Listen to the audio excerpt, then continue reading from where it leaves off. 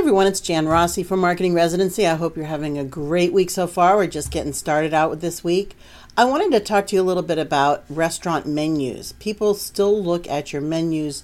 They tend to take them now because there's a lot of to-go menus going on with restaurants. People want to take it home, let the family decide what they want to eat and have it there in print. Okay, so they're going to be grabbing your black and white to-go menus. There's a lot of research that has been done with menus. And what you really want to do is take that dollar sign off. Just put the number down. Like if you have something that's $14.95, don't put a dollar sign in front of it, because then you are making your customer think about the amount of money they're spending. But if you take the dollar sign off, there's something psychologically that says, oh, it's just $14.95. It's not a big deal. They don't see it as currency. Okay, but yes, the currency is there. But it's a little trick. And it works, and it makes people feel a little bit more comfortable about spending money.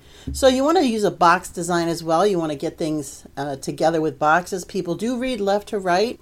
That is true with menus as well. Of course, when they walk into your business, you understand. Keep your photos to a minimum. Some people think, oh, that will entice them to buy it. Like, yeah, on social media, yes. When we see you bringing out all different kinds of wings and flavors, and I know that pictures are changing on a consistent basis, I actually know those are your pictures.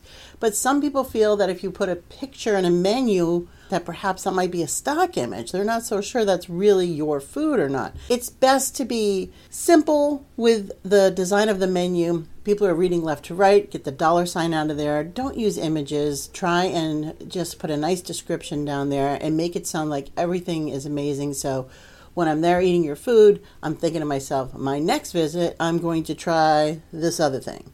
Alrighty, so we have a lot of things happening now with restaurants starting to open back up. I hope you have a beautiful menu for your restaurant. And you know, menus are also good for other things too. Day spas have menus, right? Anytime somebody's got to choose something, I want this option or that option or that option. Make it simple.